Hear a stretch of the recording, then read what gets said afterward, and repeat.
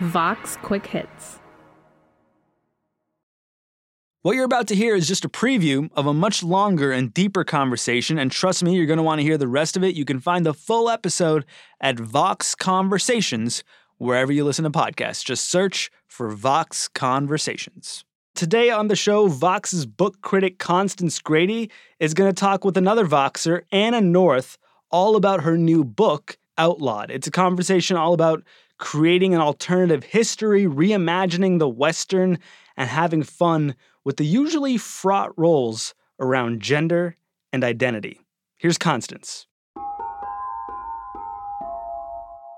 So Anna, thank you so much for joining us. Thanks so much for having me. It's great to be here. We seem to be in a moment where we're all talking a lot about identity groups and what they mean and whether they're too restrictive. So I wanted to talk about how our identities can be sources of joy and pleasure and not just arenas of endless discourse and arguing and threats. I really want to know, how do we stay grounded in the seriousness of thinking about our identities and all of the baggage and trauma they can carry with them and still give ourselves room to play? These are such good questions, Constance. First of all, thank you so much for, your kind and generous words about the book. I'm just feel so honored and grateful to talk about it with you. I think, when I was writing the book, I thought a lot about sort of these questions of play and fun. And I thought about it from a lot of different angles because on the one hand, I set out to write a Western, right? This is a book. It's set in an alternate version of 1894. It's set in what is now Wyoming and North Dakota, a little bit in Colorado. And it does play with the tropes of Western novels. And I think, for all the problems of the Western genre that we can talk about, people turn to Westerns, people turn to genre fiction in general, a lot of times for fun and because these tropes are exciting and because these are adventure stories. So I really wanted to maintain a sense of fun throughout the book. And I hope that came across.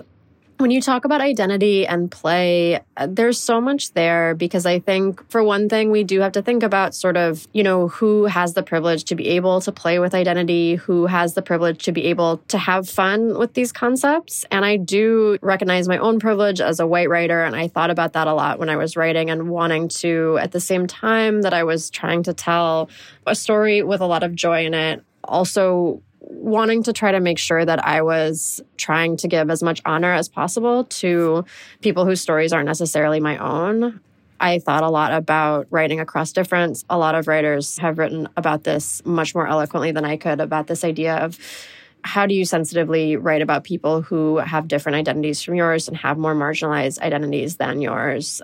So that was all sort of swirling in my head as I wrote.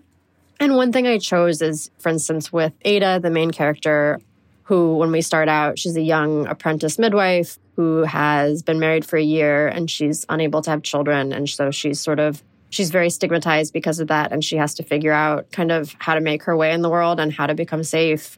With her as my point of view character, I made some choices in terms of identity. I made her white. I'm white. I made her a woman, a cisgender woman. I identify as a cisgender woman. So certain things where I felt like perhaps I could write across difference for non-point of view characters, but perhaps for my point of view character, I shouldn't try to work so far outside my own identity. And these are really vexed sort of concepts. And I think different writers can have really different ideas about them. But those are sort of some of the ways that I came at some of this. Yeah, definitely. The idea of writing across difference has been the object of a lot of very intense and fraught discourse over the past year, probably most famously with the American Dirt example, the big book from January of 2020, truly a different era in many ways. That was written by a non-Chicana author about a Mexican migrant family and was critiqued as being inauthentic. The line I will always remember from American Dirt is when a Mexican character is looking at like a falling apart bridge and goes, our tax pesos at work. So that, I guess, is the line that people want to avoid falling into.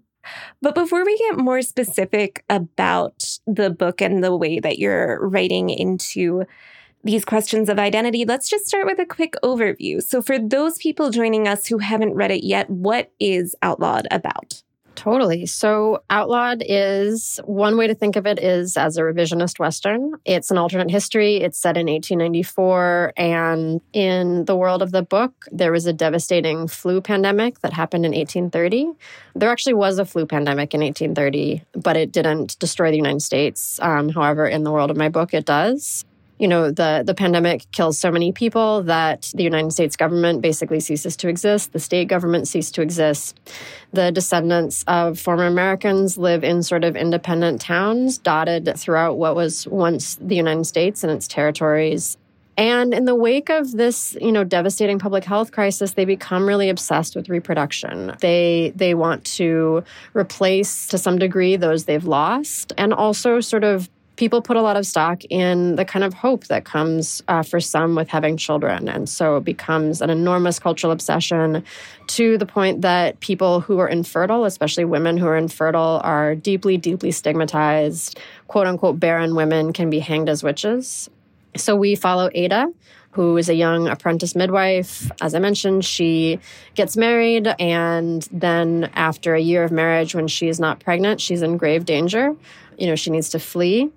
And she ends up meeting the mysterious hole-in-the-wall gang of outlaws led by the kid. And she has to decide sort of if she's going to join up with this gang, if she's going to go along with a dangerous plan they have, and sort of how she's going to not just keep herself safe, but also try to kind of realize her potential as a person and make a way for herself in this world that doesn't really want to let her make her way. We want to know what you think of Vox Conversations. Please don't hesitate to get in touch with ideas of future guests or even future hosts or just things you think you'd like to hear on the show. If you want to get in touch, send us an email, voxconversations@vox.com, or if you want to rate and review the show wherever you listen, go ahead and do that. That always helps. Thanks for listening. More soon.